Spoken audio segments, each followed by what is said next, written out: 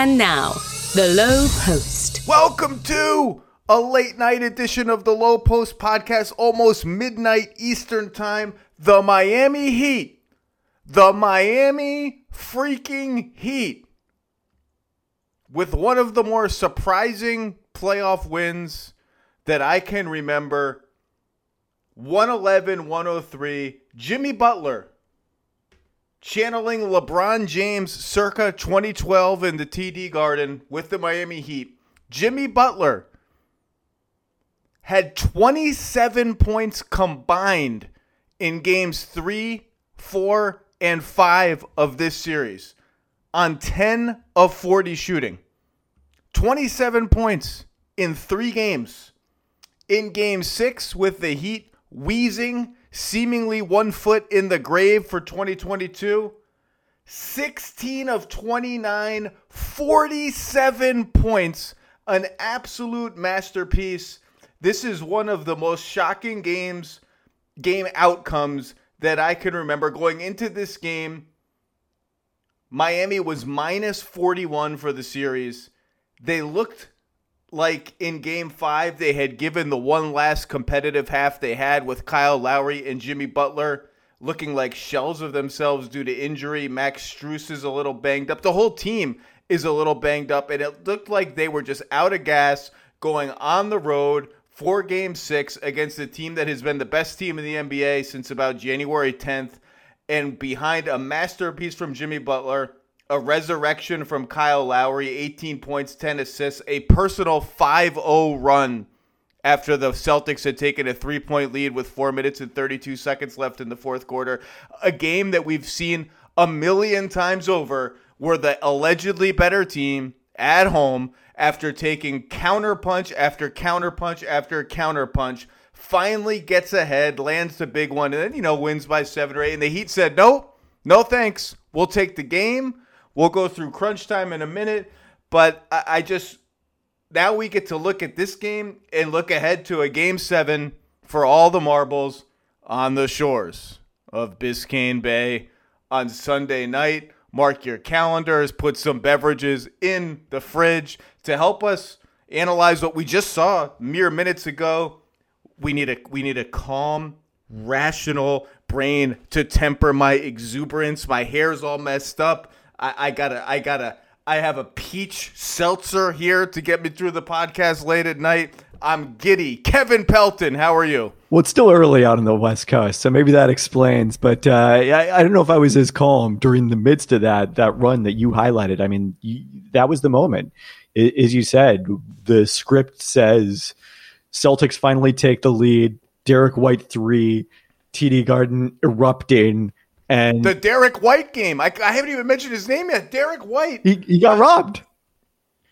22 points, 4 of 7 from 3. Couldn't hit a 3 to save his life.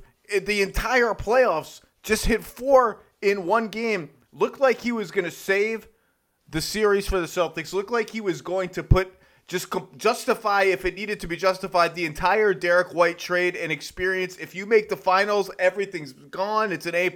Every trade's an A+. I'm sorry. Keep going. I'm flustered. You said Derek White, and I lost my mind again. Yeah, I mean, I was feeling the emotions at that moment. Certainly, when Miami answered with Kyle Lowry, and just so many huge swings emotionally in this game in terms of the calls that really seem to play a huge role in this, because of the fact that these two teams are playing such a physical style that you can call a foul on every play. At times, the referees seem determined to call a foul on every play. And ultimately, like, as much as you might want to say the Celtics needed to come out with more energy to start the game, that the Celtics continue to cost themselves the turnovers that Tim Bontemps has lamented on this podcast over and over again. Look, the Miami Heat won this game, and we're gonna hear a lot more about Heat culture as a result of this effort, particularly if they go on to win Game 7. Look, a lot of the Celtics turnovers, not a lot, they're just, almost as is the case with every team, a certain chunk of Celtics turnovers are just going to be like, what the hell were you doing, man? Like, you just fell over? Did you forget how to dribble? Did you not? Al Horford, did you not see Jimmy Butler there lurking to intercept this pass? And when I started writing down Heat counter punches or Heat answers every time the Celtics would get it within 5, 6, 7, the Heat would make a big play, I ran out of space. One of them was Al Horford throwing the ball to Jimmy Butler. He had a steal and an and one to put the lead back up to 7, 63-56.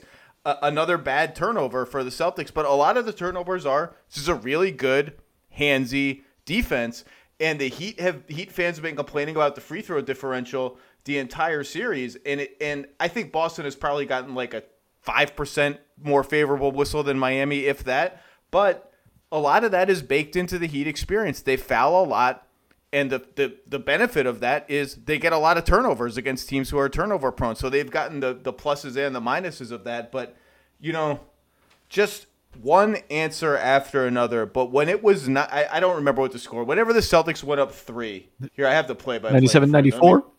97-94. Timeout Heat. Lowry hits a 3 to tie the game on kind of like a random semi-broken out-of-timeout play that turned into Jimmy and Kyle just kind of handing the ball to each other. Then he gets fouled on the next possession, makes 2 free throws, so a personal 5-0 run. Then Smart ties the game, and then we have that crazy sequence where Smart misses a 3 on a terrible possession where they don't find Strus. One of the only possessions of the second half where the Celtics don't hunt down Max Strus, who is doing the best he can. And Derek White does what is now the Jose Alvarado almost, sneaking up behind Kyle Lowry, pokes the ball away. Jaylen Brown gets fouled. You say, okay, they're about to go up 2 again and sort of restore order. 0 of 2 at the line, and it sort of devolves from there. Jimmy Butler makes a layup after that, an and one layup to put them up 3, and they never relinquished the lead again. I don't know. What else did you want to hit on that stands out from crunch time or what the Heat did in this game? Did you rewatch that Jimmy Butler play? Because what the Celtics were trying to accomplish defensively there was unclear. But I don't think it was to give Jimmy Butler a head of steam going towards the rim at that point of the game. So that's another one where I would credit Miami. I don't know if it was accidental or on purpose, but it was a Butler-Strus pick and roll. Because on one end, the Celtics are hunting Strus. And on the other end, the Heat are hunting White. Not because White's a bad defender, but just because he's the only guy there that Jimmy Butler can push around. And Strus comes up to set the screen. And I don't know, there's some random or maybe not random confluence of events where he abandons the screen early to start flaring out for a 3. And Jimmy Butler starts to drive at the same time before the screen is even there. And that random sort of dual movement seemed to confuse Boston. Are we switching? Are we hedging? They ended up hedging. It wasn't a great hedge by White. Jimmy turned the corner, finished over Horford. By the way, if you had told me that in 2022, if you had told me in 2021 that in 2022 Al Horford foul trouble was going to be a major detriment to a team trying to clinch a finals berth, I would have been like, he just didn't play the whole season in Oklahoma City. What's going on? But to answer your question, it was some combination of defense and creative offense by accident, or maybe not by accident. And Jaylen Brown will rue those free throws for a long time. Yeah, especially on a night where both teams were perfect from the free throw line for a very long time. I was thinking about looking up whether that had ever happened in a playoff game with both teams making all their free throws. I mean, I think the other big storyline of tonight, besides, as much as the Heat's effort certainly improved, as much as Jimmy Butler's health seemed to improve, because there was an explosion and a burst from him that we just did not see in those 2 ineffective games. And we can talk about... You will never... It's Jimmy Butler, playoff Jimmy, has never played and will never play 3 consecutive games as poorly or as sort of just non-existently as he played the 3 previous games in this series. It's just it's not even plausible for him to do that if he's fully healthy and engaged. And like you said tonight, keep talking about the explosion.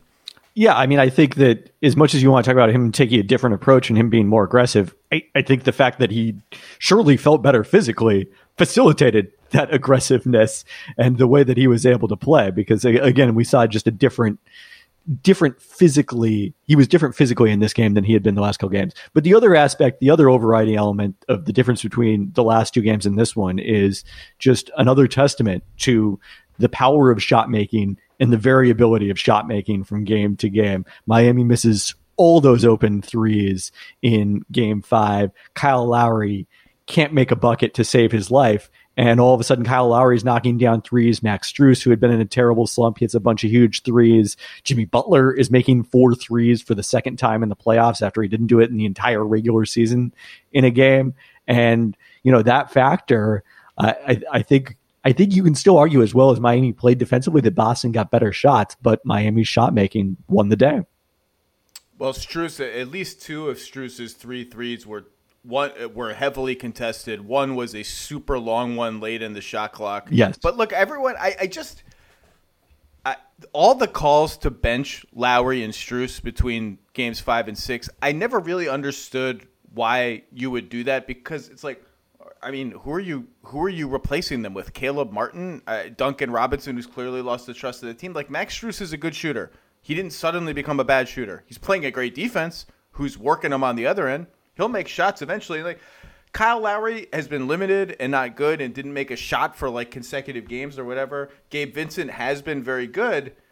It's just a hard sell for me that I'm going to bench Kyle Lowry unless he comes and tells me, like, look, I can't move out there. And he looked like a little bit like Kyle Lowry today. A quiet game from Bam, 6 shot attempts in 41 minutes. Tucker made both his threes. That's big. And just the big plays down the stretch. Miami, all game, Miami made these huge answer kind of plays, and credit to them, they made shots. The other guy we haven't mentioned, I guess the only other player who saw action for the Heat, is Victor Oladipo, who didn't do a ton offensively necessarily, but I just feel like there's something about the Heat defense that I like when Oladipo is out there, and a plus 12 in this one off the bench, tied with Adebayo for best on the team. Yeah, it's interesting. Spo's such an interesting coach because he's clearly, if not the most well-prepared coach in the entire league, in the top 3. Like, the Heat they know they have a plan for everything, every game, all the time. And then there's this part of him that just kind of coaches by feel game to game. So guys come in the rotation and then they vanish. And tonight, Caleb Martin, goodbye. Duncan Robinson, you come in, you miss a 3. Goodbye. All of a sudden, we're unearthing the Gabe Vincent, Kyle Lowry pairing, which we have essentially not seen the entire playoffs. And then people start fouling out. Here comes Oladipo for Tucker. And it worked. And I'm sure that we'll see the Gabe Vincent, Kyle Lowry pairing again in Game 7 because it worked this time as well. And on the flip side, I like and have always liked Boston going small with the White, Smart, Tatum, Brown, Horford lineup. Has been a great lineup for them the entire playoffs. They closed the game with it. I thought that was the right call. You could argue Robert Williams should have maybe got back in. He had been playing a good game, but I just don't remember being. Again, it's 11:53 now. I'm halfway through my peach seltzer. I'm surely a prisoner of the moment, but we were all in Miami, the whole NBA Today crew, plus a lot of our writers. None of us thought this was coming back to Miami for Game 7. It just looked like a team that was totally out of gas, and I'd have to go back and look at a late series game outcome that surprised me more than this one. I'm sure there is one, but let's put it this way. I did 20 to 30 minutes of Celtics Warriors film prep today to try to get ahead of that series. Normally I would do 2 or 3 hours, but I limited myself to 20 to 30 minutes because of this exact possibility. But I certainly did not expect this outcome. Did you?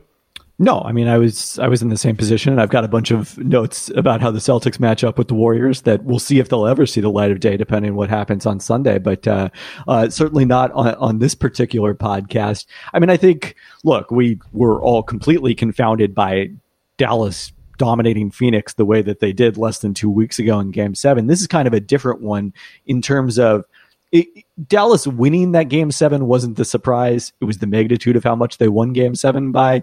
The outcome of it is the surprise. And it wasn't a blowout, so it couldn't be the magnitude. It was just the outcome of the game. And look, the Heat, I was with Heat people after Game 5 and yesterday morning in Miami. It's not a joke to them. It's not pretend, this mindset of we don't really, like, it looks bad to you guys. To us, all we think is we've got to win a road game. I know you all can keep score of like, oh, Boston's plus 41. Oh, the Heat have only won X quarters, which I can't believe. Why are we obsessing over this X? The Celtics have won all these quarters. I mean, under the old CBA rules, it would matter. This Continental Basketball Association is what you're talking about, not the collective bargaining agreement. Yes. You must specify.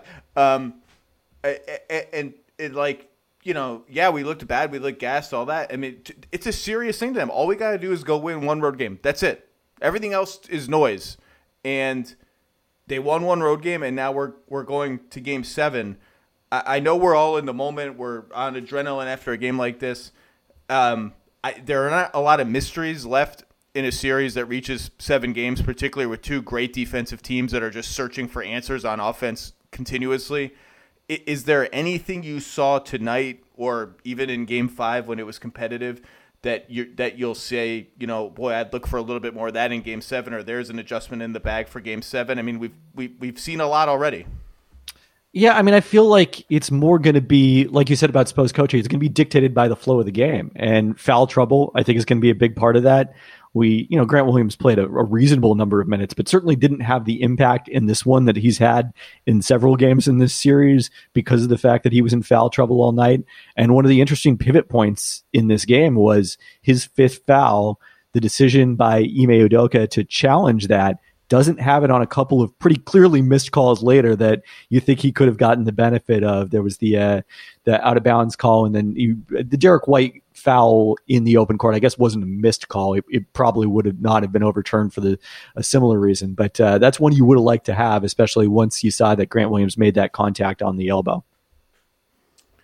Yeah, the use of the challenges is always dicey. I always like to save the challenge unless it's like a 3-pointer at a pivotal moment or a 4-point play or somebody critical's 4th foul in the second quarter. I always like to save it for late. I didn't mind him using it there because Grant Williams is a big part of their team. That was on another of these Heat baskets that is just they answered every time. That was a Jimmy Butler and one where Grant Williams hit him on the elbow to put the Heat back up 6 after they had been the Celtics were within 3 or 4. It was just over and over.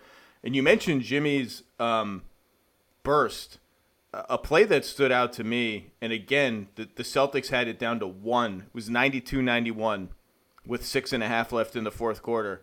And they ran the Jimmy, I think it was, I don't know who, my brain is broke. I think it was Oladipo. Jimmy Oladipo pick and roll to try and get White. And the Celtics would not give the switch. Smart went under the one screen.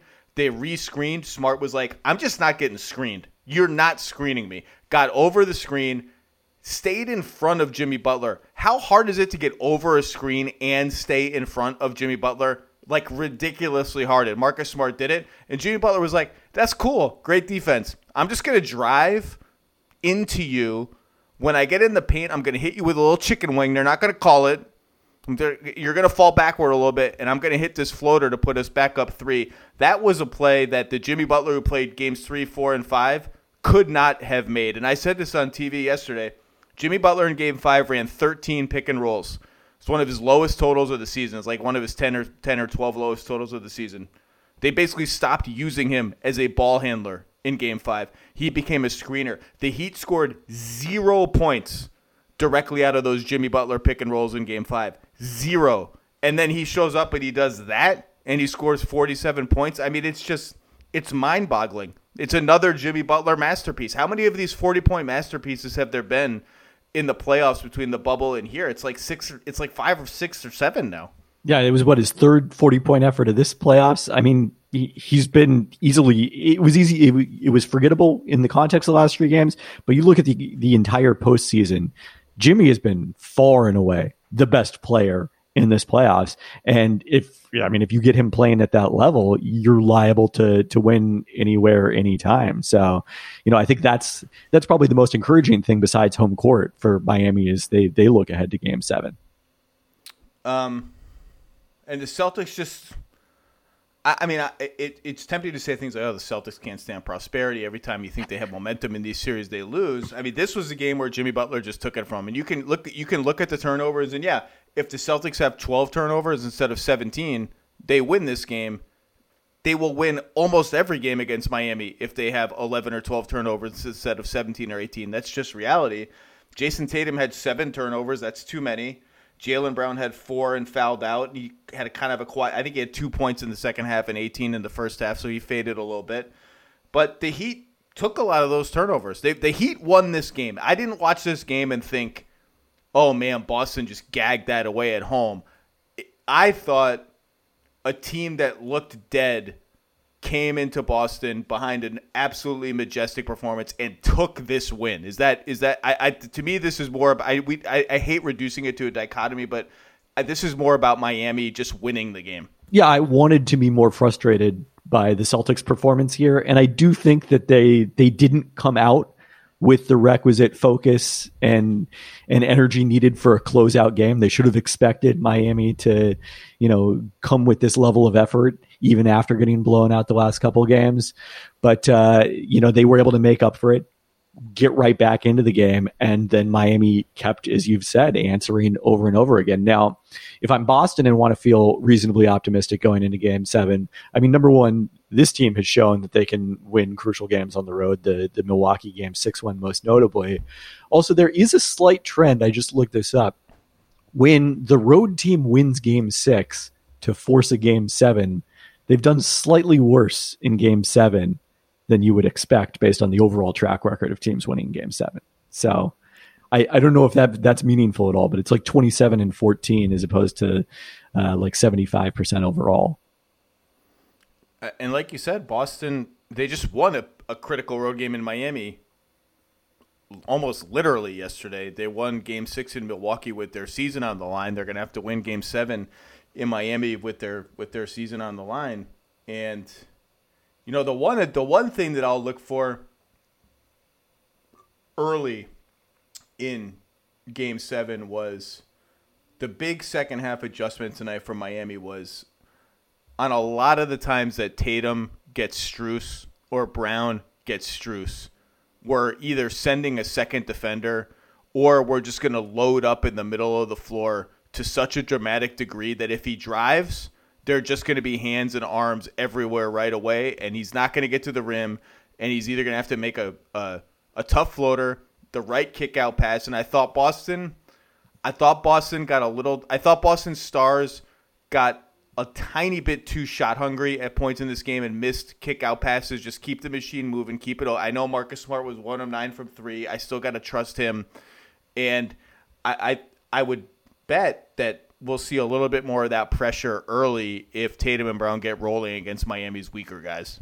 I mean, you have to assume that those are the clips that Ime is showing in the film session. This is the opportunity we have. And I mean, I think that probably harkens back to where Boston was at the beginning of this season before this turnaround. And, a lot of that was shot making as well. They were getting better shots than their shooting reflected. But, we also saw a greater degree over the course of the season of buy-in from Jaylen and Jason into, kind of that playing in that team concept that he wanted to bring this season.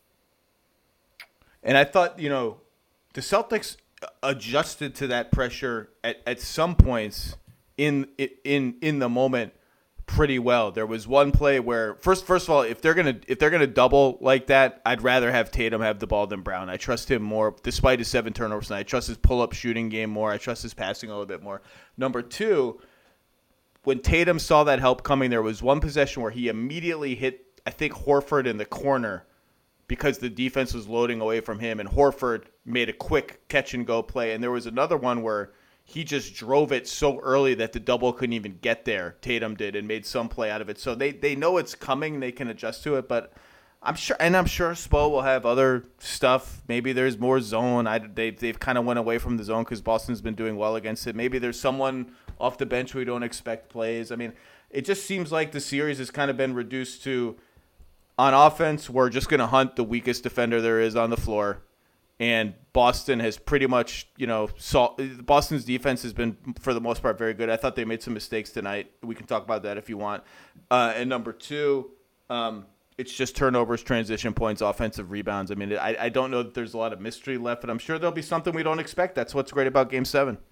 I agree. I didn't feel like the Celtics defense was as sharp tonight. I mean, maybe that's me being overly affected by the shot making by Miami, but it also felt like the Heat were getting into the paint, kicking out, creating opportunities, and we didn't see Boston suffocate them in the way that they can do when they are playing their best defense. Yeah, I mean, there was that Lowry Bam pick and roll in the first. It was mostly in the first half where Boston was doing stuff. I was like, this is not Boston-y. There was that Kyle Bam pick and roll where Robert Williams just did nothing. Like Marcus Smart expected him to drop and contain, and Kyle Lowry just was like, oh, nobody's here. I'm just going to lay the ball up and in. There was that other play where I thought Smart got too cute trying to switch Robert Williams out of a pick and roll. He ran all the way from the opposite side of the floor to drag Robert Williams out of a pick and roll, and they ended up kicking it over to his guy, I think, for a three. And it's like, dude, just let Robert Williams you're like, what are you doing? And there were a couple of they're dropping back on defense. It's generally worked. There were a few times where they ran into picks and the Heat got good looks. I thought Boston made 4 uncharacteristic mistakes in the first half that probably led to 10 Miami points. And if it sounds small, but if that's 4 Miami points instead of 10, maybe the outcome is different. I thought second half they were pretty sharp and Miami just made great shots.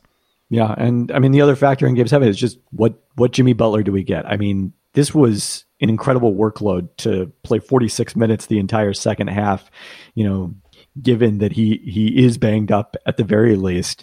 Can he do that 2 consecutive games? I think is the question I'm going to want to see. And, that's why we're all going to tune in on Sunday.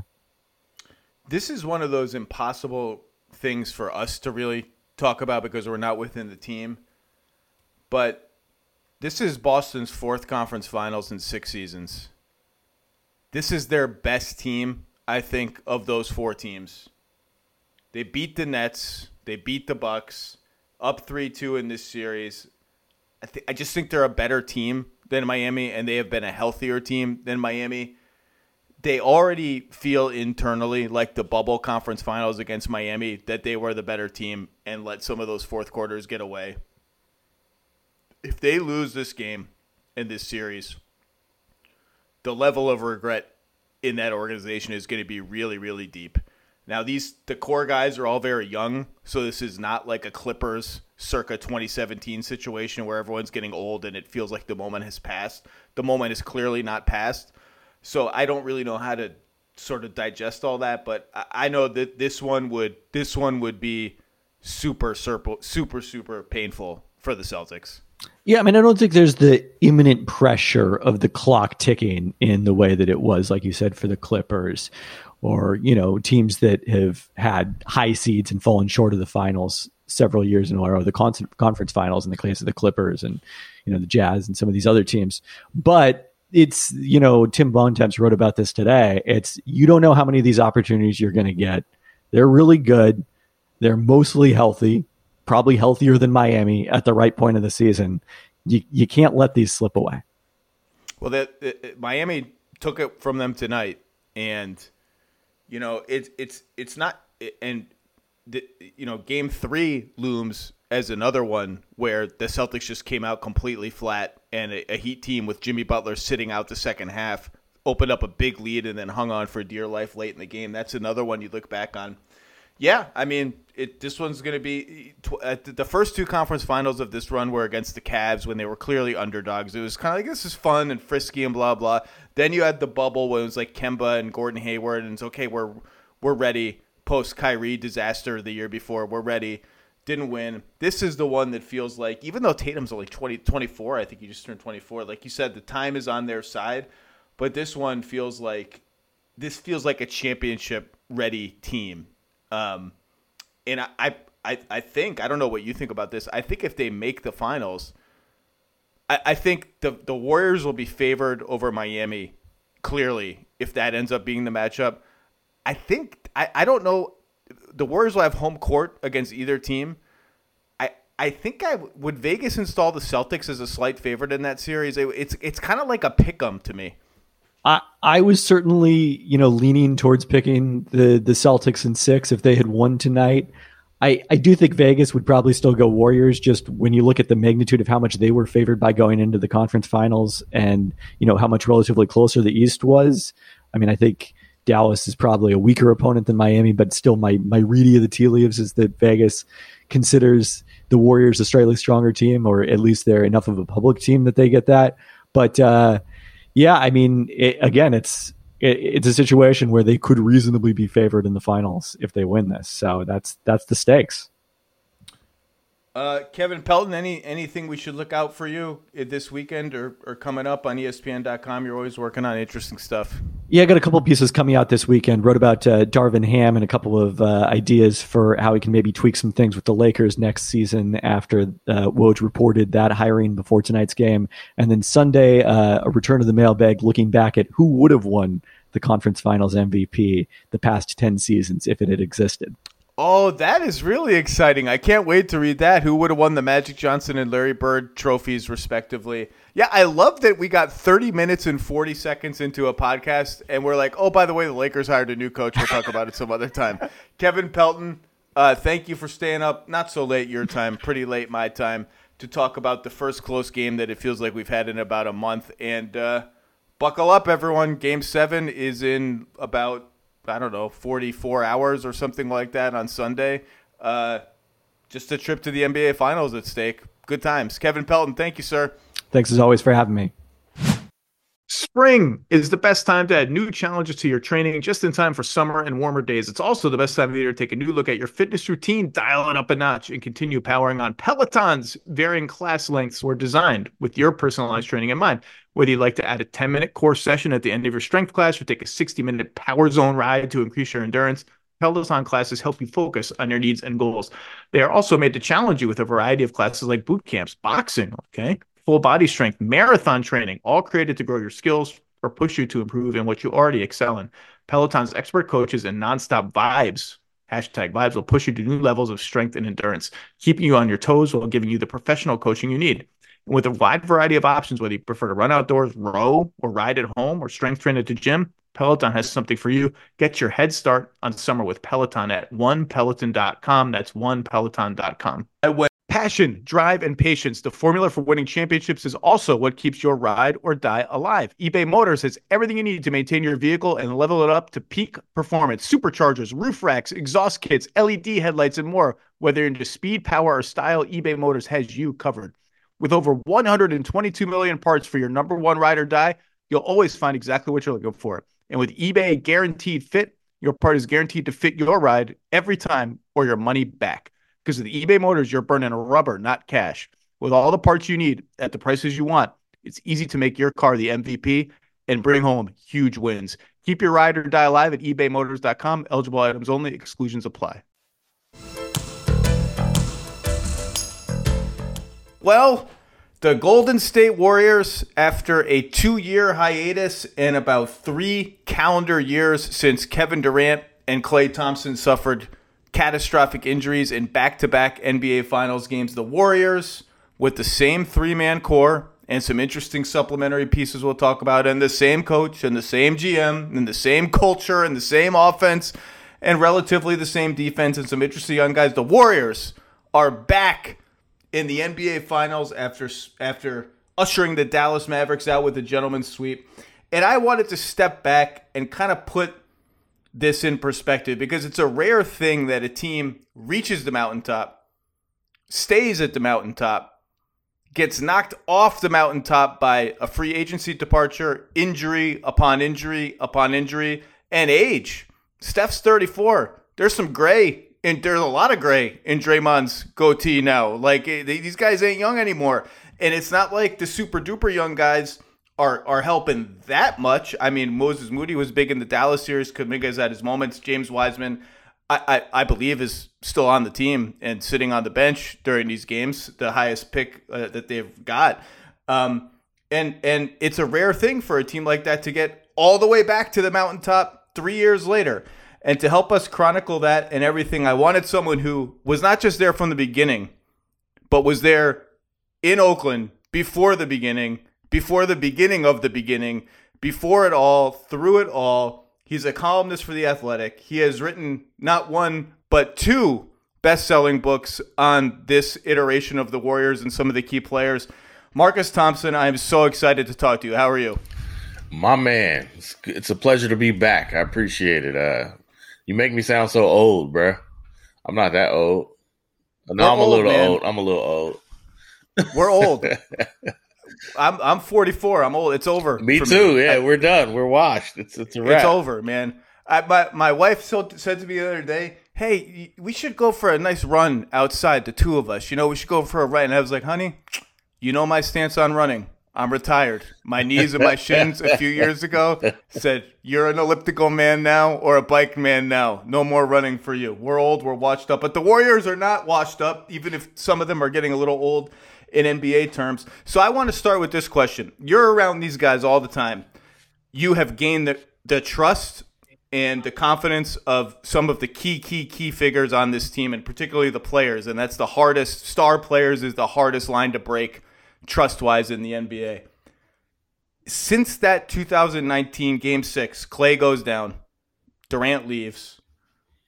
In those people, in any of the central people, did you ever hear doubt verbalized? Doubt like, hey, maybe we're not ever going to get back here. I mean, maybe we'll be good, but like it was, the stage all to ourselves, the biggest stage, everyone's eyes on us.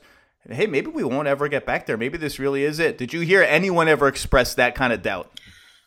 Not so blatantly, but yeah, you heard the doubt.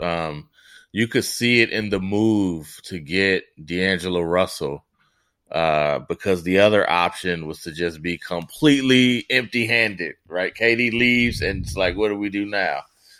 There were definitely conversations about looking forward, right? Like, hey, let's start preparing for life after Steph Curry and do it right now. And, even while the superstars are saying, man, let's restock, let's retool, there was a sentiment to say, you know what, let's rebuild. I remember Joe Lacob saying he didn't want to be like the Lakers where they won a championship and then spent 6 or 7 years out of the playoffs. He didn't want to do that. So there was definitely some backdoor concerns. Remember, they missed on several draft picks. Before Jordan Poole he was considered a miss.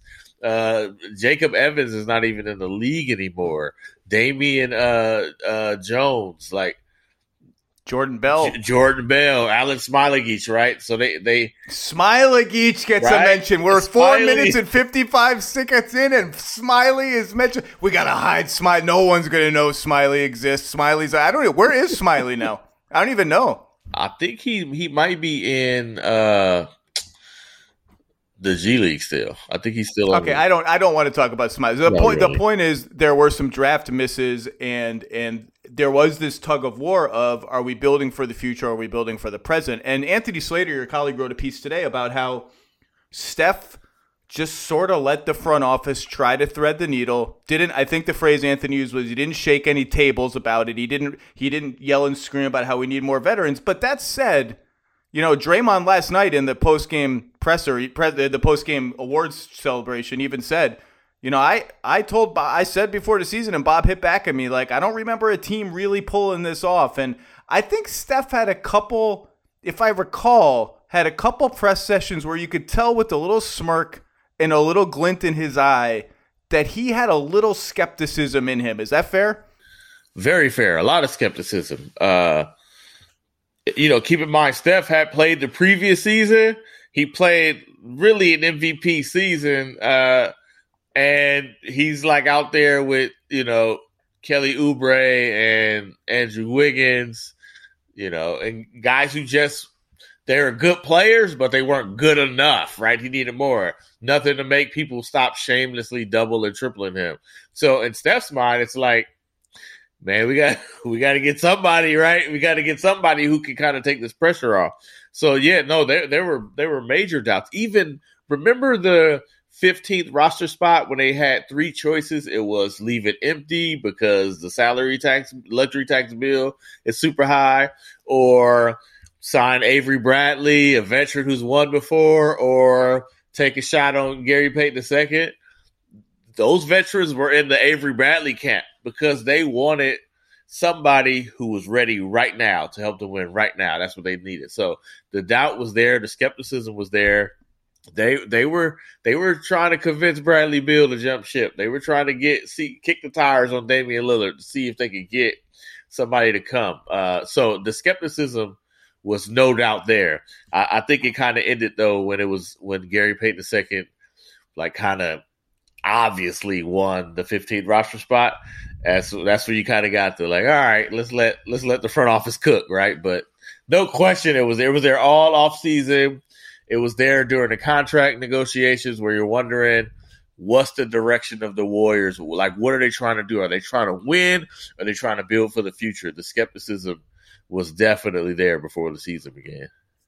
What was the scene like last night in person? Because obviously I could watch it on TV. I see the joy. I see the elation. I hear the speeches afterwards. But I wonder if there's any moment that you had that you saw behind in the locker room, any conversation that you had, any person that you saw that just sort of encapsulated, this is a new kind of triumph for them, a new kind of win, a new kind of joy. Is there any moment you'll take with you of, man, it wasn't a guarantee we'd ever get back here and now we're here? Well, first off, don't get me started on the access issues because oh, that's right, locker room. I can't believe I said locker room. What was I thinking? We're stuck in a podium in an interview room with 50 reporters asking the same questions, but the reporter in me wouldn't settle for that. So there were some moments. Funny enough, one of them was with Jordan Poole, who was on the court on the phone with his mom, and he's like, he's basically celebrating the moment. And that's where it was like, wow, what is old hat around here? There's a lot of dudes on the team who's never been through this before, right? There's a lot of newness. It was a freshness. It reminded me of 2015 when they first went to the finals, right? It was like he kind of embodied what it used to feel like. But from Draymond and from Steph and from Clay was emotional, right? Clay, he felt every bit of it, and he's the one who had been gone for 2 years. He's kind of the reason they weren't in the playoff scene because they didn't have him. And you could see the emotion of it. This was, you could tell they were pumping their brakes because there's still another series, but this was the most I told you so vibe I got from them, right? This was the most y'all counted us out and we told you we'd be back. And Steph doesn't get close to saying that, right? But he's like, he said it last year that you're going to see us this time. So, like, talking to Andre, I had a good conversation with Andre Iguodala, and he's just, he's saying this is why he came. He's not even playing, but he's so actively engaged. The fact that they pulled this off, they know it was one of the great challenges, right? I mean, they're playing Moses Moody and Jonathan Kuminga in the Western Conference Finals. Like, this is not how they normally do this. So you could definitely sense some relief. But I think they're going to save the good stuff for if they win a championship. Well, and it's going to be tough because, look, if Miami somehow pulls this off, which I don't think they will, we're recording this at 2:30 Eastern on Friday, so about 6 hours before tip of Game 6 tonight. I'll be very surprised if Miami wins tonight. If Miami does gut through this, I think the Warriors will be pretty sizable favorites in the finals. If it's Boston, I would bet Vegas puts Boston as their early favorite in the finals, or it's pretty even money because the Warriors will have home court advantage, on top of the fact that the Warriors are awesome. But it's going to be a challenge. You mentioned Clay. I want to talk about Clay. I've been I've been really sort of like kind of shocked about the Clay discourse this season because there's been so much focus on he's not the same guy. Like at the beginning, he's forcing it. He's taking bad shots. His off-ball defense is still not very good. He got beat for a couple rebounds. I'm like, yo, this guy in the playoffs is averaging 19 and a half points a game. Right? He's shooting 46% overall, 40% on threes, 40% on threes. Defenses still treat him like a 5-alarm fire. I mean, you look at some Warriors possessions where he's not involved at all. He'll be in the deep, deep corner, and Dorian Finney-Smith will be like pretty much stepping on his feet. And just that alone is so valuable. He gives them a little mid-range dimension that they don't have as much when he's not there. Is obviously his cutting, his ball movement, his split actions. I think all things considered, this is like an A++ season from Clay, considering what he just went through. And, I think his defense on the ball against Luka was pretty solid when he got switched onto him. I think I don't have any consternation at all about anything Clay did this year. I think it's an A++. Yeah, I think people can get lost in the fact that this dude went through 2 major leg injuries, but part of it is Clay, right? Clay did come back like, yo, I'm Clay still. But what else would you want, though? That's what you want. Clay. It's very Clay, right? He's asking to guard the star point guards again, right? He dunked in the first game. I mean, you were certainly in the arena for that. He did. I jumped out of my chair. It was against the Cavs, and he dunked in the first game pretty early, and I was like, damn, that is savage. That's an underrated, iconic moment from the season, because you expected some threes and some mid-rangers and some forced shots. I did not expect. Clay didn't dunk much pre-injury. No, that to me, that was kind of the embodiment of how Clay attacked this, and he needed to be this way to get here. And it was never realistic to expect the same Clay from before, right? That just wasn't realistic, even from him, from anybody. But I think you made the most critical point out of all of this. These dudes' value is in the postseason. Like, that's when it matters. Like, the regular season is cool. They'll do their thing over the course of, a season. They will make out on top generally. But the real greatness of Clay, of Draymond, of Steph is that in the playoffs, they come through. They become tough to beat. And even like when Clay has a bad game, when you need him, he's there. When Steph is 5 for 14 or 5 for 17, whatever it is, Clay is there. To me, that's the kind of the defining legacy. And maybe that's what this is from now on, right? Maybe he's never the 43% three-point shooter. Maybe he's never the lockdown defender again. But with these young guys they have, if he could just be this, a guy who teams are terrified that he just might drop 30 in the quarter. It's not out of the realm of possibility, right? Like, he just scored 32 to put the Mavericks away. Yes, I mean, and some of those shots, like he's still got that fading where he's in the air and he's drifting, but the shot is still dead eye. To me, that's kind of a new element. It's not, Clay was so textbookly perfect with his shot. Everything was balance and elbow, and everything was like just how you teach it. But now he's got this little drift, but it still is dead eye.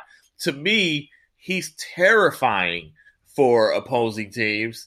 And if he's willing to get out there and play D, he was good on Brunson. He's not the chase you around the perimeter defensive player now. Now he's I'm going to get inside and be the small guy who can play up a level, right? Because he's got some girth and he's got some strength to him. Man, I think Clay's been magical. It's just like watching him suffer. Like, he was literally suffering, Zach. He was struggling. He's on the bench in front of 20,000 people crying because he can't play. So for him to go from that to here, it's Disney-esque, I think. I feel like it should be more appreciated. Even though he did have times where he struggled, but I just feel like that was baked into what he was doing. Of course. Well, I mean, so let's talk about the season and the idea that nobody believed in them, etc. So I was super high on them before the season. I said they had a final ceiling for sure. I'm not sure I'll pick them to make the finals at that point in September, October, but I like the team.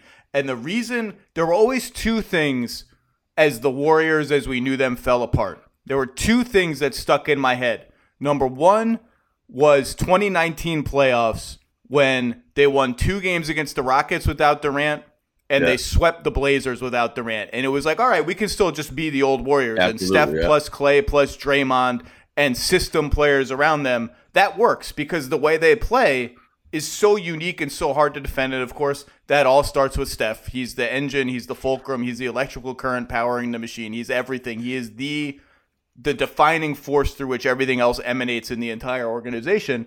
And then when they finished last season 15-5, it was so easy to throw that away as just, the NBA, late season garbage, all this stuff. But Wiseman hurt, Oubre hurt, and then demoted. And it was, all right, who understands how to play with Steph? Yes. Juan Toscano-Anderson, come on in. Like, whoever else, come on in. And all of a sudden, they started winning again. And that, I put a huge amount of stock into that. Now, they still needed some ifs to go right. If number one was Clay, check. if number 2 was Wiggins, check. And if number 3 was someone else has got a pop, and Poole popped big time. And I want to go back to Wiggins and Russell and what you just said, because I was rereading some of your stuff from when KD left, and I had forgotten about this, and I wonder if you could retell it for people. You were the only one to have this story, as far as I know, about Steph flying back from China to try to greet Durant, not necessarily to convince – this is the summer of 2019 when Durant leaves – not to like plead with him to stay, but for reasons now that you can tell, and then we'll use that as a way to get into that offseason and Wiggins and all that. Remind people about that flight. So Kevin Durant was making a decision. He was expected to decide, and Steph is doing his Under Armour trip and his Asia tour, and he comes back he's got to essentially go through Baltimore. So he's like, let's go see Kevin Durant. And I don't think anybody knew his decision yet, but Steph just wanted to have a conversation with him. Whatever Kevin Durant was going to decide, he wanted to be there and make sure he talked to him. And I think he knew Kevin was gone. A lot of people knew Kevin was gone, but he also understood the significance of the move Kevin made. He came there for Steph. He came to play with Stephen Curry. And so Steph felt like that's exactly how it should end. It began with them like kind of locking eyes, and even in the Hamptons, they were all there, and Kevin's question was, but does Steph want me here? Like, it's all good for everybody else, but does Steph want me here? And they had to come to that agreement. So Steph felt like it was best to end with that agreement. And I do think there's a part of them that was like, hey, man, maybe you get Steph in the room with him. Maybe he can change his mind. But while he's flying there, they get the news that he chose Brooklyn. So what ended up being, who knows what it could be, was like one final moment where they were teammates and they were just getting it there to kick it. He's recovering from his Achilles injury. They got to talk about it. It was closure for a relationship that was about as high and low as you could get in the NBA, right? About as gratifying and tumultuous as it can be. But I do feel like they were the quintessential stars, man. They were it. They're the elite of the elites who bonded, and they had one more. I thought it was important. It was important for Steph to be able to move on. It was important for it not to be, I guess, so much animosity. Obviously, there's still a bunch of drama from that never goes away, but that was a pretty significant moment for both of them to essentially close it out as the superstars. And it kind of set the words up. I believe 1,000%, Zach, that was Steph kind of turning the page. Like, all right, I got this done. Now we can move on to rebuilding this thing. And that chapter is closed. And he did it face to face. You can now stream the most MLB games on DirecTV without a satellite dish. Yes! Catch the clutch hits, strikeouts, grand salamis, web gems with nothing on your roof. So who's up there, whether it's roofers, Santa, birds, old-timey chimney sweeps, moody teenagers, thrill-seeking raccoons, watch out for them. You name it, they won't find a satellite dish. But you will find your MLB games on DirecTV. That means DirecTV is your home for baseball this season. Root with nothing on your roof. Yes, stream your team. Call 1-800-DIRECTV or visit directtv.com. Sign up today. Claim based on total games carried on sports networks. Sports availability varies by zip code and requires choice package. For the ones who get it done, Grainger offers high-quality supplies and solutions for every industry, as well as access to product specialists who have the knowledge and experience to answer your toughest questions. Plus, their commitment to being your safety partner can help you keep your facility safe and your people safer. Call or click Grainger.com or just stop by. Then they turned Durant's departure into a sign and trade for D'Angelo Russell, stealing D'Angelo Russell out of the clutches of the Minnesota Timberwolves. Off the helicopter. The helicopter. He's on the helicopter with Timberwolves officials. Was Towns on the helicopter? I can't remember, but it was there was some airborne courting going on by the Minnesota Timberwolves that was cut short. And one of the reasons they swiped D'Angelo Russell was they knew at least one team, Minnesota, was desperate to get him. And if it goes bust, well, we can probably move him for something. They had two paths to choose from in that moment. Number one, let Durant walk for nothing. Keep Iguodala, who they had to trade in Path B, which we'll talk about. Yep. Keep the picks that they ended up trading in both the Durant deal and the Iguodala deal. Keep the mid-level exception. Keep all the picks, all the flexibility. I mean, not much flexibility, but keep all your assets anyway and move forward. Path B was D'Angelo Russell. And it involved trading a protected first to the Nets, which turned into a second, and a very, very lightly protected first to Memphis, along with Iguodala, who, of course, would famously never play for Memphis because they had to duck under the hard cap. So the Russell path involved forfeiting a couple picks and taking on a max contract attached to a player who plainly was not worth a max contract. And I wrote at the time, the first path was probably the safer path, the non-Russell path. Yeah. But, because I was never a Russell guy, but I understood why they took the Russell path because, A, the picks that they gave up, one ended up being a second-round pick. Who cares? Those picks were probably never going to turn into players who would be ready to help Steph, Clay, and Draymond in time for them to still be championship-level players.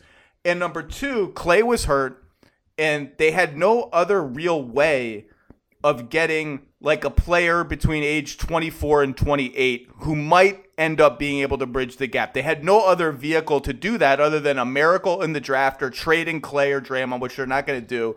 And so they took a shot. And they took a gamble, a calculated gamble that if Russell doesn't work out, and I don't think it's like spoiler alert to say now, they were not super optimistic that Russell was going to work out. Fact. We can flip him for something. And they flipped him for Wiggins in a deal I absolutely loved at the time. But I did not think it was going to turn out like this. Andrew Wiggins has been everything they could have hoped he would be and more in this playoff run.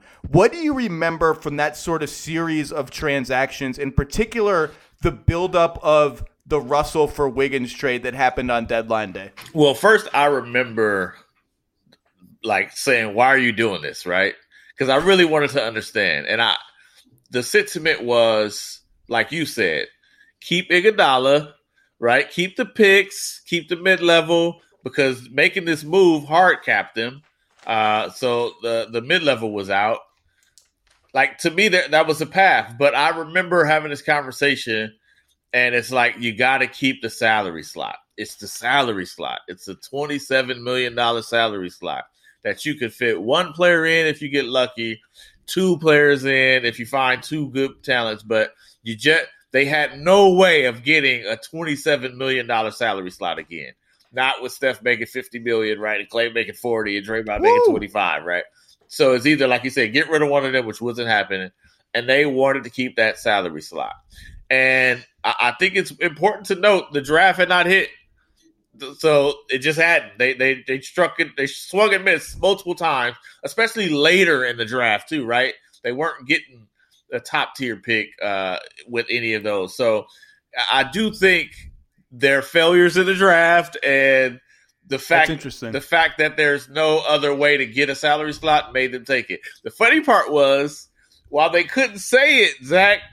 So initially, it was like the "We Want D'Lo" campaign. Remember, it was like, "Oh no, he's going to be a great fit. He can play off the ball. You know, Steph, and Clay. We'll figure it out when Clay comes back. We'll fit 3 guards. Yeah, sure, we're not getting him to trade him. No, we like D'Lo. Yeah, that was the funny part through the whole thing. And you know, D'Lo was such a explosive. I think he dropped 50 a couple times. Where it's like, there's a universe in this liminal space they're in, where it makes sense from old Monte Ellis Warriors perspective, where it's like, look, just be entertaining, get buckets, try to make the playoffs, and the bar is just significantly lower. But it just couldn't work. Like, it was a drastic failure, mostly because D'Lo just had a lot to learn about winning. And, you know, I even talked to him, and one of the things that jumped out to him, he was like, man, I got to get better conditioning. That's one thing I learned. Stuff like conditioning, trying on defense, right? Passing the ball, like that's the Warriors' way. And he just didn't, like, it just did not work at all. So badly that Draymond just kind of checked out. He was done.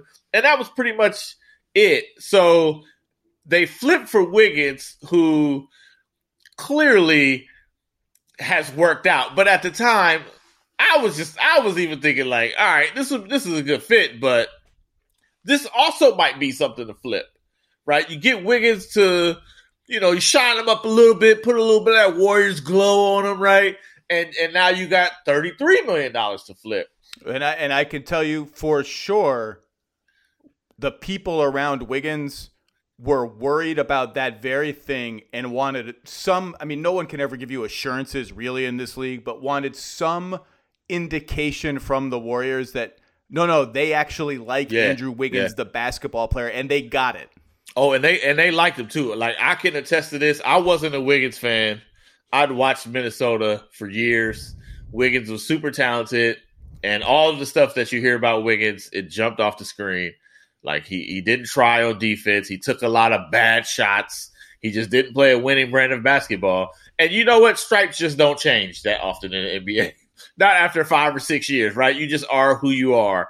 So I didn't think it was a great deal. D'Lo was so not – to me, I felt like they should have fleeced Minnesota for 2 picks, right? That's what I was thinking. But I remember having these conversations. They might have tried. They might have tried. No question. I mean, it turned out to be an enormous trade with Wiggins' success and the fact that they got Jonathan Kuminga out of it. But I just remember, like, literally arguing with Joe Lacob. Like, we're in the Phoenix locker room, we're debating this, and I'm like, yo, Wiggins is not as good as you think he is. Like, and they're like, no, we love Wiggins. He's going to be the perfect player for us. And, man, I literally had to write a mea culpa because he turned out to be exactly what they said. The crazy part about it, Zach, it was, months after the D'Lo PR plan? Like, it was months after they tried to sell us that, hey, D'Angelo Russell is going to be a perfect fit. So then you fast forward, and like, Andrew Wiggins is going to be perfect. Like, he fits us so well. So I was like, whatever, man. This is still Andrew Wiggins. He's a good player who's always been, a bit disappointing. But, man, the power of Stephen Curry and the tone he sets and Draymond's, like, fire defensively and his ability to just quarterback people into the right position. And credit to Wiggins, man. I think Wiggins sensed that his reputation, like, in the way he played basketball, was never worthy of him, and this was his chance to change it. Like, this dude committed to defense from the beginning. And you start looking like, hey, yo, Wiggins know how to play defense. Where was this in Minnesota, right? But, then you fast forward 2 years, he's in the playoffs, and he's a lead rebounder. Like, what the hell? Like, he's slashing, right? He's basically given up. I asked him, I was like, yo, who's the best mid-range shooter, right? This is Wiggins, man. Wiggins is the king of the mid-range. It's his favorite shot, to step back long, too. And he's like, no, it's Otto Porter. I've given up on the mid-range. He has, though. If you look at the numbers, absolutely he has. The long twos are gone for the most part. Absolutely he has. And when he takes them now, like, there was a play last night in Game 5 where the Warriors ran a bunch of Warriors-y stuff. And this is what's so demoralizing about the Warriors is they run you through a gauntlet for 15 seconds of handoffs and screens and Steph relocating and split cuts. And you nail all of it, right? You're switching. You got it done. There are 15 seconds of great defense. And then it just keeps going. And it just takes 1 second of not even bad defense, just like not great defense, and it's a layup. And you're like, well, goddamn, man, we just like did that for 15 seconds. We did that and we failed anyway. So anyway, they had a couple of possessions like that where Dallas nails all that stuff. And there was one where Draymond got it near the rim and they swarmed him and he dropped it off to Wiggins, who hit this beautiful fadeaway bank shot from like 12 feet. And there was another one when they kicked it to Wiggins on the left wing. Didn't really have an advantage because the Mavs had defended so well. And he drove it and kind of hit like a 6-foot layup / floater. And when you combine that with the defense, that's just a guy who can take a possession that's not going anywhere and almost by himself get something okay out of it. It's a beautiful mix of old Warriors and an ingredient that they didn't really have when Durant was not there. And I thought last night there was just so much sort of classic Warriors stuff, even in last night's game. Draymond running a fast break, hitting Clay for a 3. It felt like I was in 2014 again. Even Steph going for the kill shot. Remember, he had like a 33-footer that he chucked up just to kind of demoralize the Mavs late in the game, and he missed it. And then with 2 minutes left, Marcus, Steph misses a floater. They're up like 13 with 2 minutes left. Misses a floater. Wiggins gets the offensive rebound, kicks it to Steph. The right play is just waste 14 more seconds. It's just like, screw all that. Corner three, good night. Bring in the garbage time lineup. I love it. About the previous play. Like, he shot the three so he can complain to the ref. Like, dude, that was foul on the last one. No question, right? You dribble that to the top, you eat more clock. No, that's not how they work. And you know what else about Wiggins? When he needs to pull out the step back mid-range, he can. Yeah. And he's hit a few. So it's like in case of emergency, break glass. And they need that sometimes. They need a good mid-range shooter, and he's one of them. I can't believe they're in the finals, dude, with Andrew Wiggins. Like, I can't believe it. You said an important name before, and it was Monte Ellis. Yes. This era begins with the drafting of Steph Curry, and then he has all the ankle issues and all that. But Monte Ellis for Andrew Bogut set a tone for the organization that all of this cool, offense explosion over the years from Run TMC till now, like we got places. Run TMC got places, second round of the playoffs, all that. We believe got places. It didn't get us to an amazing place. We need defense.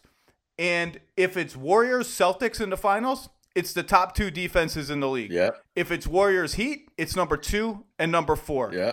And it's just a reminder that this thing was built on defense almost from the start, which you don't think of Steph as Steph team as a defense team, but the Warriors have been a good defensive team. And I thought this series was a reminder of that in two ways. Number one, where Phoenix and to a lesser extent Utah, but especially Phoenix, when Dallas went 5 out, Phoenix tried to defend everybody one-on-one. They said, we're not helping in the paint and at the rim unless we absolutely have to because we're so scared of giving up open threes. The Warriors were like, oh, we'll help. When you get into the paint, you're going to see another body. And do you know why? Because we have faith in everybody to nail the rotations on time at full speed. And we are not going to just give up tons and tons of wide open threes. And they were right. And the other thing about that is who was at the top of those plays time and time again? Steph Curry. Hedging and recovering, not getting switched, not getting taken out of a play. It was a good enough defensive performance against an offense that really causes a lot of problems. And a reminder that with Draymond Green back there, with Looney, with Wiggins, with going away from the pool party to what I've called like the mid-sized sedan lineups with like, Draymond plus Porter plus Wiggins. Porter, those kind of things. Like, this is a good defensive team. And I thought it was like a kind of a reminder, like, that's as much of the foundation of this last 10 years as anything else. I think the Bogut part is underrated, as a matter of fact. And when you think about when this thing turned, it was Andrew Bogut, right? What's Draymond's specialty? He's great at all kinds of defensive setups, but he might be the best help defender of all time. Andrew Bogut was his vet on defense. Andrew Bogut was the quarterback behind the defense, pointing them out. He was the one when Clay is being the ball hawk on the guard, saying, hey, man, you could go all out. You can pressure him fully. You could get into him because you got Bogut back there. And the other guy, Andre Iguodala, right? The defense mindset and acumen and IQ. Like, that is the beginning of the Warriors.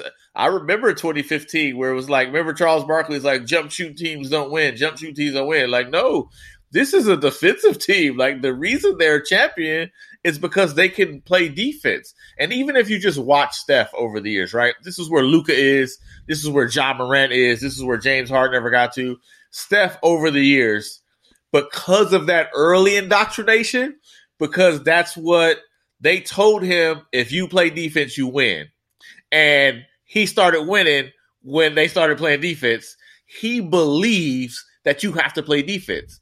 So every year, Steph gets better at defense. Every year. He's out there, ISO, like going all out. Remember 2018, it was James Harden. It was like, I'm holding my own. I'm willing. They got this thing with the Warriors. They're like, you got to stick your nose in it.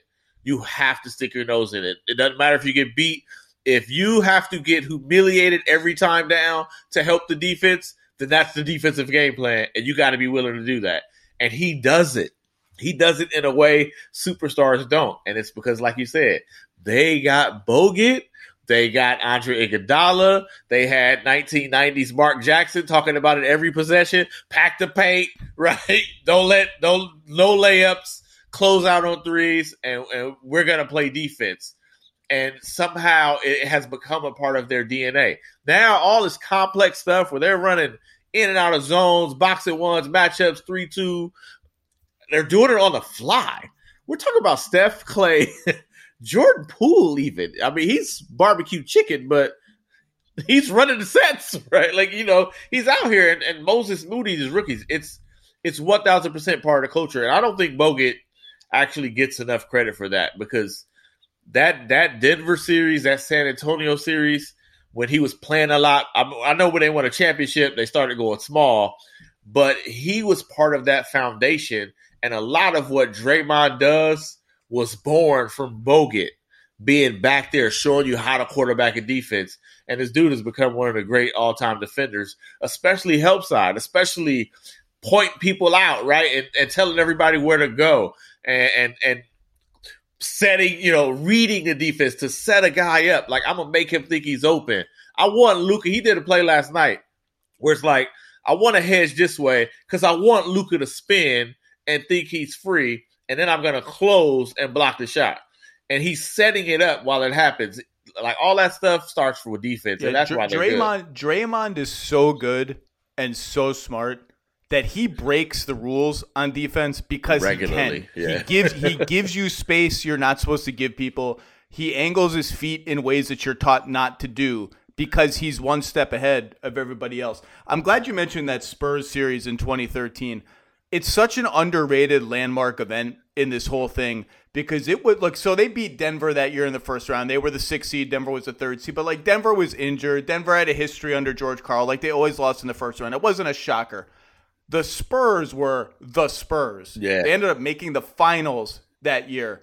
And that series, although the Warriors lost it 4-2, I've talked about it many times. They were very close to being up 2-0. Yep. Steph was going crazy against Tim Duncan's drop back defense. And it was the series that sort of crystallized for me watching it like, oh, this dude's a problem. And he's a problem. Right. Like, all this stuff that's happening in the regular season that's like league pass darling, this and that. This is the Spurs in the playoffs, and the Spurs are like, what are we supposed to do against this? We never seen this before. And I want to close by talking about Steph because Kendrick Perkins, I'm dreading what is about to be 2 weeks of does Steph need a Finals MVP to cement his legacy talk, because this is what we do in the media. I voted for LeBron the first year they won the title, even though the Cavs lost. And I've said many times, had I voted a Warrior, I would have voted for Steph. I don't think Andre Iguodala, I love Andre. I think that should have been Steph's Finals MVP. It wasn't, whatever. But Kendrick Perkins the other day on TV said, if Steph wins the title, if the Warriors win the title and Steph wins the Finals MVP, I'm putting him above Magic Johnson as the greatest point guard of all time. And everybody went bananas. Like, that's crazy talk. Magic Johnson is Magic Johnson. 5-time champion, 3-time MVP, 3-time Finals MVP, 9 times first team All-NBA. And I dug into it a little bit. I looked at some numbers. I just sort of felt out the history of the game. I don't think it's crazy to say that. I don't know that I would put him above Magic just because Magic at 6'9" could lord over the game in a way Steph never could. He's got 10,000 plus assists. He's top 5 assists all time. Steph is around 5,300. We'll talk about how assists will never do Steph justice because he just gets assists without touching the ball, basically unrecorded assists. Not even hockey assists. Just like they're just Steph assists. Doesn't touch the ball, and he's the whole reason somebody else scores. But I don't think it's ridiculous to say that the best point guard ever debate is going to be Magic and Steph. I think Steph is going to finish, if he's not already, above Isaiah Thomas. I know that's sacrilege to guys our age. Above Chris Paul, above John Stockton, above Oscar Robertson. So right now, Steph has 20,000 points and 5,400 assists on 47% shooting and 43% from three, which is obviously the greatest shooter of all time. We know that. I factored conservatively. I said, let's give him 4 more years, 60 games a year, 23 a game, 5 assists a game. Yeah, that's super okay. So that's 60 a year and 23 overall. So like this year he averaged 25 and a half, right? So I just gave him 23. You do that for 4 more years. He has 26,000 points, which would be 23rd, 20th, 19th, somewhere around there, depending on the specifics all time. And 6,600 assists, which is top 25. 4 championships if we're just sort of projecting. I'm not saying they're going to win this year, but that's the thought exercise. At some point they'll get one. Yeah. And maybe a Finals MVP. He's already an 8-time All-Star, 8-time All-NBA, only 4-time first team, but 2-time MVP. Like, here's the list of people who have 25,000 points and 6,000 assists for their career. Here's the whole list: LeBron James, Oscar Robertson, Kobe Bryant, Jerry West, John Havlicek. That's the whole list of the 25,000 points, 6,000 assist club. Like, this is the dialogue about Steph tends to be, well, he revolutionized the game. We have to give him extra points for that. He's not going to need any extra points to be in that debate of. Right. I'm not going to put a number top 10, top 12, but I do think Stockton, Isaiah, Oscar Robertson, Chris Paul, Steve Nash, name it. I'm sure I'm forgetting someone in the point guard debate. I think it's just going to be Magic and Steph above everybody else. I agree with you, and you're right. Like our demographic, like there's just like this adoring for Magic Johnson, right? There's a bit of Magic. Look, Magic helped save the NBA. Absolutely. He's 6'9". He might be the best passer of all time. Like, there's no that one. I don't like Isaiah Thomas. I feared Isaiah Thomas growing up. I feared that team. You know how many times Isaiah Thomas finished in the top 4 of MVP voting? 0 times. His highest MVP finish was 5th. Like, it's just Steph has won 2 MVPs. Like, it's just I just don't. Isaiah was a better defender, more physical. I think at the end of Steph's career, I just don't think it's really going to be arguable. I agree. I think we're already there as far as like Steph and Magic. The part that gets a little bit lost, and I think we should listen to the coaches in this. And you've heard Jason Kidd say it. You've heard Tyronn Lue say it. They just have dedicated their defense to taking this guy away. It's a degree of difficulty that is added to the layer where you just don't do that with point guards. It's just you don't do that with 6'3" point guards. Where Tyronn Lue said, "I don't care who is on the court. I'm taking Steph Curry away." I mean, we watched Nick Nurse go all out in the finals trying to eliminate Steph Curry. So to me, you start adding that caveat, and then you add the fact that, I mean, the first 3 years of Steph's career doesn't even really like count this package, right? He was like in a different era. He was trying to be a point guard. He was trying to prove he could run an offense in a different style. So he had to kind of change the game in order to get to this. You start talking about one of the things that made Magic superb was the way he just, like, he was the ultimate face of a franchise, right? Like that intangible element, like there's obviously now shows about it, like about the aura of Magic Johnson. Like, that's Steph, a modern day creation of that. Like, all of these little caveats, all of these components, how people run to play with Steph.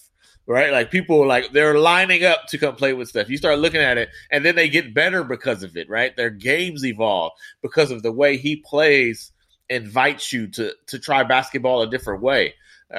So to me, you start adding all those caveats: the leadership, the pressure of being the face, the constant, relentless, like double. I mean, they guard Steph like MJ, right?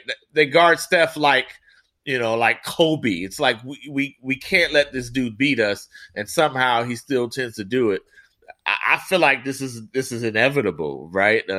Barring some major injury, it's inevitable. He get another time. I don't know about Finals MVPs that much. Like, I don't even know when this became like this barometer of greatness. Like, but we know when we watch it. I do feel like Steph won't be ever fully appreciated until he's done, right? And I said yesterday on NBA Today, I think he's going to have one of those careers that ages really, really well. That 10 or 20 years from now, we'll look back and say, holy smokes, what an experience that was. Just like we did with Magic.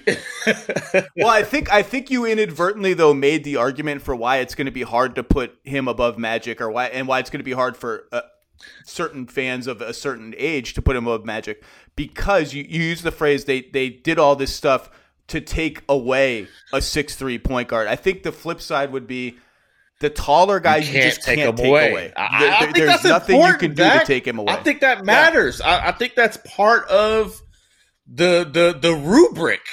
Like you can do some things to take stuff away. He's 6'3". There's a reason Isaiah ain't up there, right? There's a reason there's a limit on it. Basketball is a game that favors height. Like, it matters. Magic was an anomaly because he was a 6'9" point guard. Like, you're watching Luka. Like, it matters that he's 6'7". He can get that shot off. Like, that actually matters. Kevin Durant is Kevin Durant because he can get the shot off whenever he wants. So I do think you gotta consider the fact that there is a plan for Steph. Like, you can overwhelm him physically, but I also think that points out it's a credit to that he's able to do this. Like, somehow or another, he's been able to figure it out. Like, now they're taking away his threes and he's driving. He's getting to the free throw line more.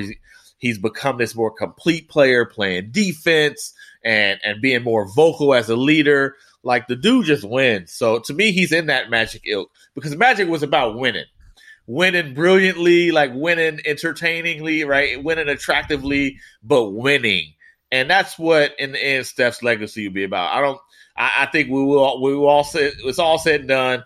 If he makes a 30-foot three, if he plays defense, if he drives the lane and wins, either way, I think he'll be fine. If he gets finals MVPs for all of his teammates and wins the title, I think he'll be fine. And I think that's the testament to him. To me, that is very Magic Johnson-esque, right? That's literally the legacy of Magic Johnson. And I see ultimate compliment. We got to remember this too, right? This is another part of it, Zach. He just basically dropped out of the sky in 2014 nationally, right? This wasn't the phenom that Magic was, right? For him to come out of nowhere and do this, right? Like, we're talking about the last 9 years of a 12-year career. So, like, to me, there was a point where I remember, I'll never forget the story, where Steph was drafted. And remember, they was going through the pre-draft, and Steve Kerr was the general manager of the Phoenix Suns. And Sonia Curry, his mom, is asking Steve Kerr, do you think he'll make it in the NBA? Like, he was like, yeah, we might be trying to trade for him right now. No. He's like, man, your son's going to be good, right? So, like, to me, the uniqueness of his story, whatever place he ends up, this dude will have carved a really unique space in the NBA that will never be forgotten, that will be a part of lore, and that's just incredible all its own. I'm with you. I'm, Magic, man. Come on, man. What? I was like 13 years old watching. So I feel it. I feel why people feel that way about Steph. I understand it. Dude is incredible. And, like, we'll be talking about this in the end, but to me, Magic is the only bar left for him to clear as a point guard. And I can hear people outside the Bay and what has become the Warriors national fan base saying, they haven't won anything yet. Why are we celebrating this? First of all, let's step back. Number one, making the finals is really hard. It's a huge deal. Really, really hard for any LeBron team. LeBron went 8 times, bro. Like, we're not going to diminish that. It does make you appreciate like the final streak of LeBron even more. But making the finals is really hard. Making the finals in this finals run of this nature after falling back and coming back is very rare. And like, I've already heard people say, why are you talking about the Warriors so much? Why is there so much sort of Warriors? Well, okay, what do you want me to talk about right now? The Rockets? I mean, the Warriors are in the NBA Finals. Right. They've been at the top or near the top of the NBA for a decade. It's an incredibly rare accomplishment in a league where we see teams have these boom and bust runs where you're contending and then all of a sudden you're in the lottery. Like, of course we should be talking about the Warriors, and of course they haven't won the title yet. I just went through saying I bet Vegas installs Boston as the favorite if Boston wraps it up against Miami. It's going to be either – I think the Warriors, if Miami's in this kind of health, I think that's a tough matchup for Miami. But I think this is a really tough battle if it ends up being Boston instead for Golden State. But that doesn't mean we can't pause and say, hey, this is a rare thing that's happened. Let's see where it goes in the next 2 weeks. And I will see you, Marcus Thompson. And he's 34, by the way. I think we got to point that out. Like Magic in the 91 finals, which was pretty much the end, was 31 years old. Steph's 34, and he might do this 2 or 3 more years. Yeah, he could be 3-4 more years doing this. So, like, it's really incredible and worth stopping to say, yo, we don't see this all the time, right? This is not believe me, normal. the next team that's near the top of the league for 10 straight years, I will be talking about them a lot on the Low Post podcast as well. I'll see you either in San Francisco or in whichever city ends up representing the East. Marcus Thompson, thanks for stopping by. Your coverage of the Warriors is second to none, and good luck going forward. My man, appreciate you, Zach. Thanks for the invite.